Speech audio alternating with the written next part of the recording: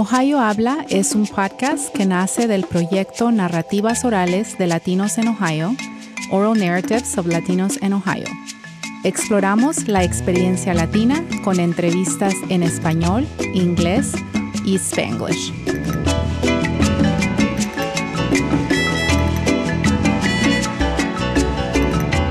Welcome to Ohio Habla. I'm your host, Adriana Ponce de Leon.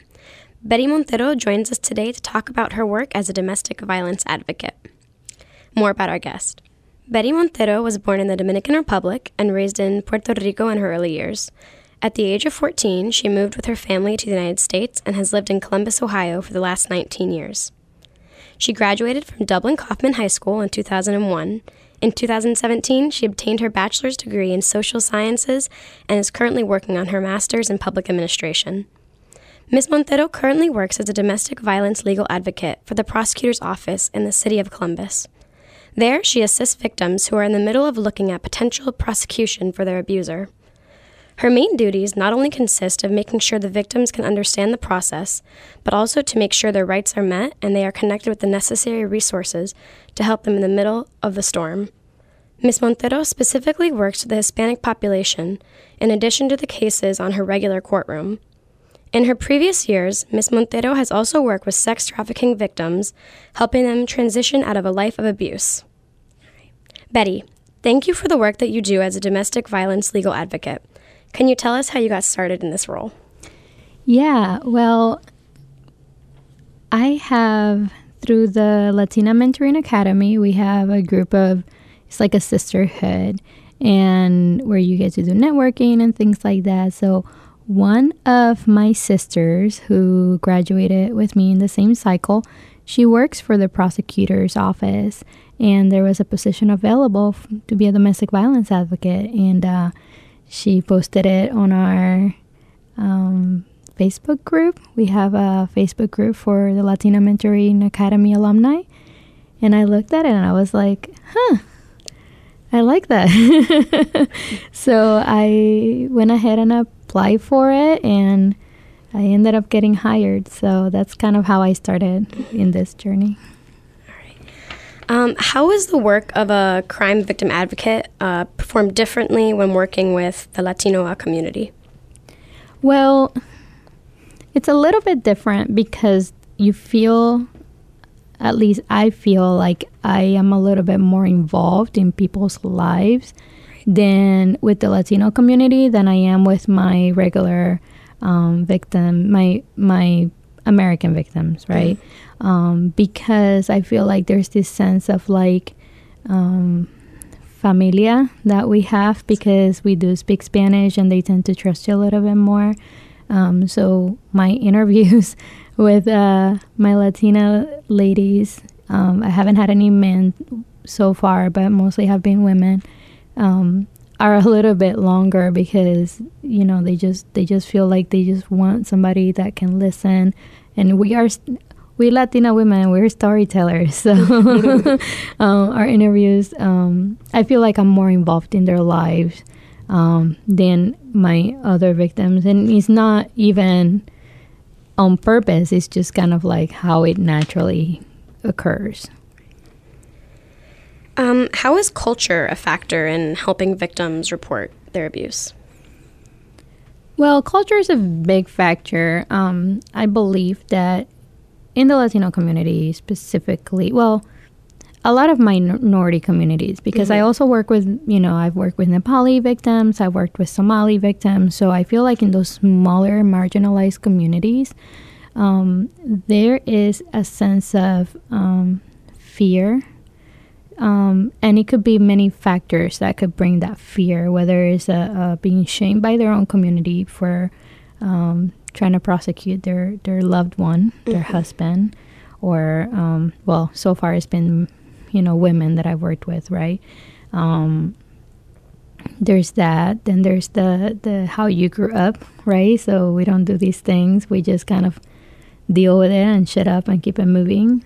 I've had a couple of women tell me that, like the mother of the husband called her and, kind of, please don't do this to him, without any regards of what he did to her. And I know that this is not as a, like true for everybody within the culture, but it's predominantly happens more within our cultures where there's like more forgiveness for this type of behavior. Many times language and even immigration status can prevent victims from learning about domestic violence and the help that they might receive. How can we bridge this gap and bring prevention, education, and information about resources? There has to be more community involvement, especially when it comes to that immigration part right now. I work closely with a couple of the advocates in the Ohio Coalition, Ohio Hispanic Coalition, and I know that they are able to help with some of these issues, especially immigration issues, because there are certain visas for victims of crime, especially for domestic violence, sex trafficking. So there are resources out there, but yes, there has to be more awareness about these resources. We have to come together as a community as a whole.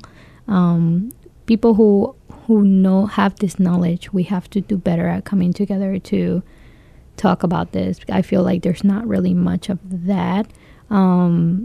There is, but it's not as like broadcasted, right? It's very small and not everybody knows about it. So I think that we just need to do better at having, whether it's workshops, whether it's like community meetings, whether it's I know that the Ohio Hispanic Coalition has support groups, but it's for victims. So like having something that reaches out more in a more broad sense to bring more people in, because you never know who's going through that, who just hasn't come forward. So just having things for people who don't know Yeah, of course. that they're even in an abusive relationship, right? So it's really just doing the work more than anything else. I mean, I feel like if we do the work together as a unit, there will be less of these issues that we would be facing. The work of helping victims out of domestic violence or sex trafficking situations is urgent and necessary. How do you help victims regain their sense of security, control, and identity? It's the hardest. It really is. I feel like it takes years for women to gain that sense of control and identity when their identity has been taken away from them. Unfortunately, because of the kind of work that I do, I'm very limited to how much I am involved in that, right? Because my actual duties have everything to do within the court system and helping them navigate the court system. So within our conversations and our interviews, I have to, I do my best to try to like empower them into understanding that like this is not okay. I have, a lot of the Latina women, they have a very strong belief in God, and I wholeheartedly believe that God did not intend for us to go through things like this, that this is, like somebody decided to be this way and we just happen to fall in love blindly and get caught up in this mess. So kind of working with them more along the lines of like helping them feel secure about their choices, right? So like if they are going to make a choice of leaving their husband, okay, providing them with like the necessary things, like connections to the necessary resources so they can move forward, because I can't walk with them through that, not in my role right now. And it's a little bit hard because it's like I want to like grab them by the hand and tell them exactly what to do and make them do it. Unfortunately, we can't do that. So it's like, in a way, it's like talking to them and teaching them on like how they can do it on their own, and like being available in case, after the case is over, if they have a question and they want to call me, I do my best to always reach back out to them and like trying to see where they're at. And it's a lot of work. Right. Well, is domestic violence higher in the Latino community than in other groups? And is it hard to keep victims in the Latino community? Is it hard to help them understand that what has happened is not their fault?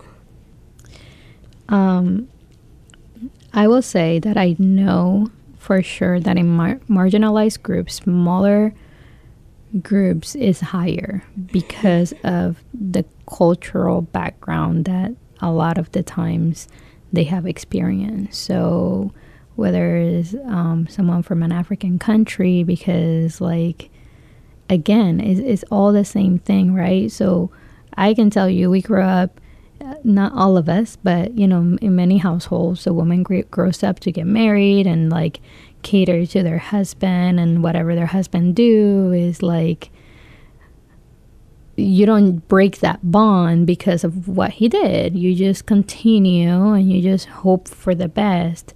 And unfortunately, in a lot of Latino homes, that's the reality where, you know, they maybe because of their upbringing, that's basically how they feel, right? So like, you know, that's my husband, I can't leave him. What about the kids? My baby misses him, you know, and they stay because of all of this like information they've been fed since they were children, that, you know, no matter what your husband does as far as like violence is concerned, it's okay. Not that it's okay, but it's more of like, you have to forgive and let it go, and like remember that like, how is he, you know, he's the father of your children and things like that.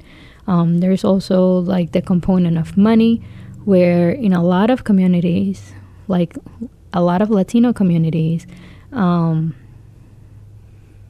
husband is the main breadwinner. So you do have that financial piece right there, where a lot of the women who do not work, or even if they work a little bit, they cannot necessarily provide for the children that they have, so they would much rather stay. So do I feel like in the Latino communities more? I do believe so. Unfortunately, the numbers as far as reporting is concerned is not gonna show that, because there has been a decrease in Latinos reporting crime due to the immigration situation. They are very afraid to like get picked up by ISIS and things like that. So yeah, it's I do believe so. It's just that they're not reporting it as much. So, you know, I have knowledge of like people who are in these situations who won't come forward because they're just afraid for their own safety and the safety of their children. How can victims start making decisions about what their next steps are, so that they can feel like they're in control again after experiencing this type of situation? The first thing that a domestic violence victim needs to get a hold of, it's a safety plan, a solid safety plan. I feel like in what I see, what I've seen, what I'm learning is that a lot of people don't know how to even maintain themselves safe in these situations, right? So definitely finding out what the resources are and like finding a solid safety plan, because if they can empower themselves to like be able to escape from that specific moment, they can like gain a little bit of like self assurance, like okay, I was able to get done with that, what's next, right? Whether it's like they went to a shelter, what's next after the shelter, or what's next after being at my friend's house. Another thing that they can do is speak out to people that you know have your back, because a lot of women are very much alone, are here alone.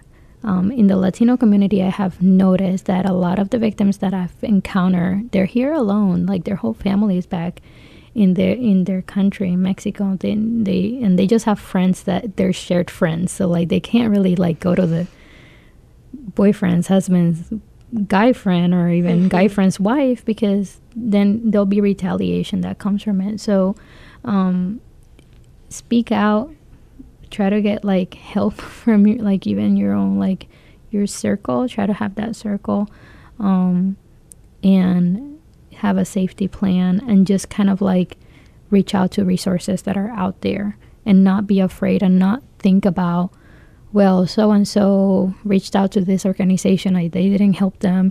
Like, that organization could have had a bad apple during that time. And unfortunately, because of that bad apple, who may most likely no longer be there, a lot of people are going to be like not trusting of that whole organization. But there's so many people out here, like there's so many organizations and so many of us just waiting for somebody to come and like just tell us like, what the heck am I gonna do? Mm-hmm. And like, we're not geniuses and we're not like, you know, we can't hand you a check and, you know, but at least we can like walk you through the steps of what you can do next.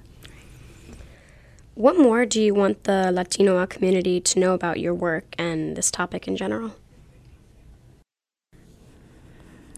The thing I would like the Latino community to know is that we need to do a better job at definitely not shaming victims. We have to stop shaming victims. We have to stop empowering the men and women who are abusive and making it seem like it's the victim's fault that this person did that, right? We need to be more open-minded and more knowledgeable of what this really looks like. And I can tell you, like, personally, 10 years ago, I probably had no idea. I probably would have had my own not so great responses to a victim of domestic violence because of my lack of knowledge. Mm-hmm. So as the years have taught me, and now in this role, I realize that the worst thing that we do is we shame those victims, and then we make them feel like it's their fault that they're in this situation. And if we stop doing that, we can at least give them a little bit of hope that, you know, this is not your fault, and we're here for you, and that we are ready to, I mean, we can't fight the person, but we can at least provide, you know, help them. If it's a friend or a family member, open a couch up for that person, even if it's for a short period of time, because we just never know how big those little things can be for that person. Well, Betty, it's been a pleasure having you today and talking to you about your work. Thank you for the work that you're doing in helping survivors and offering support through the emotional process of recovery. It has been a pleasure talking to you. Thank you so much for having me. Claro. It's been a pleasure being here. Pues gracias por escucharnos y recuerden seguirnos en Facebook y de compartir este podcast con otros. Hasta la próxima. Adiós. Adiós.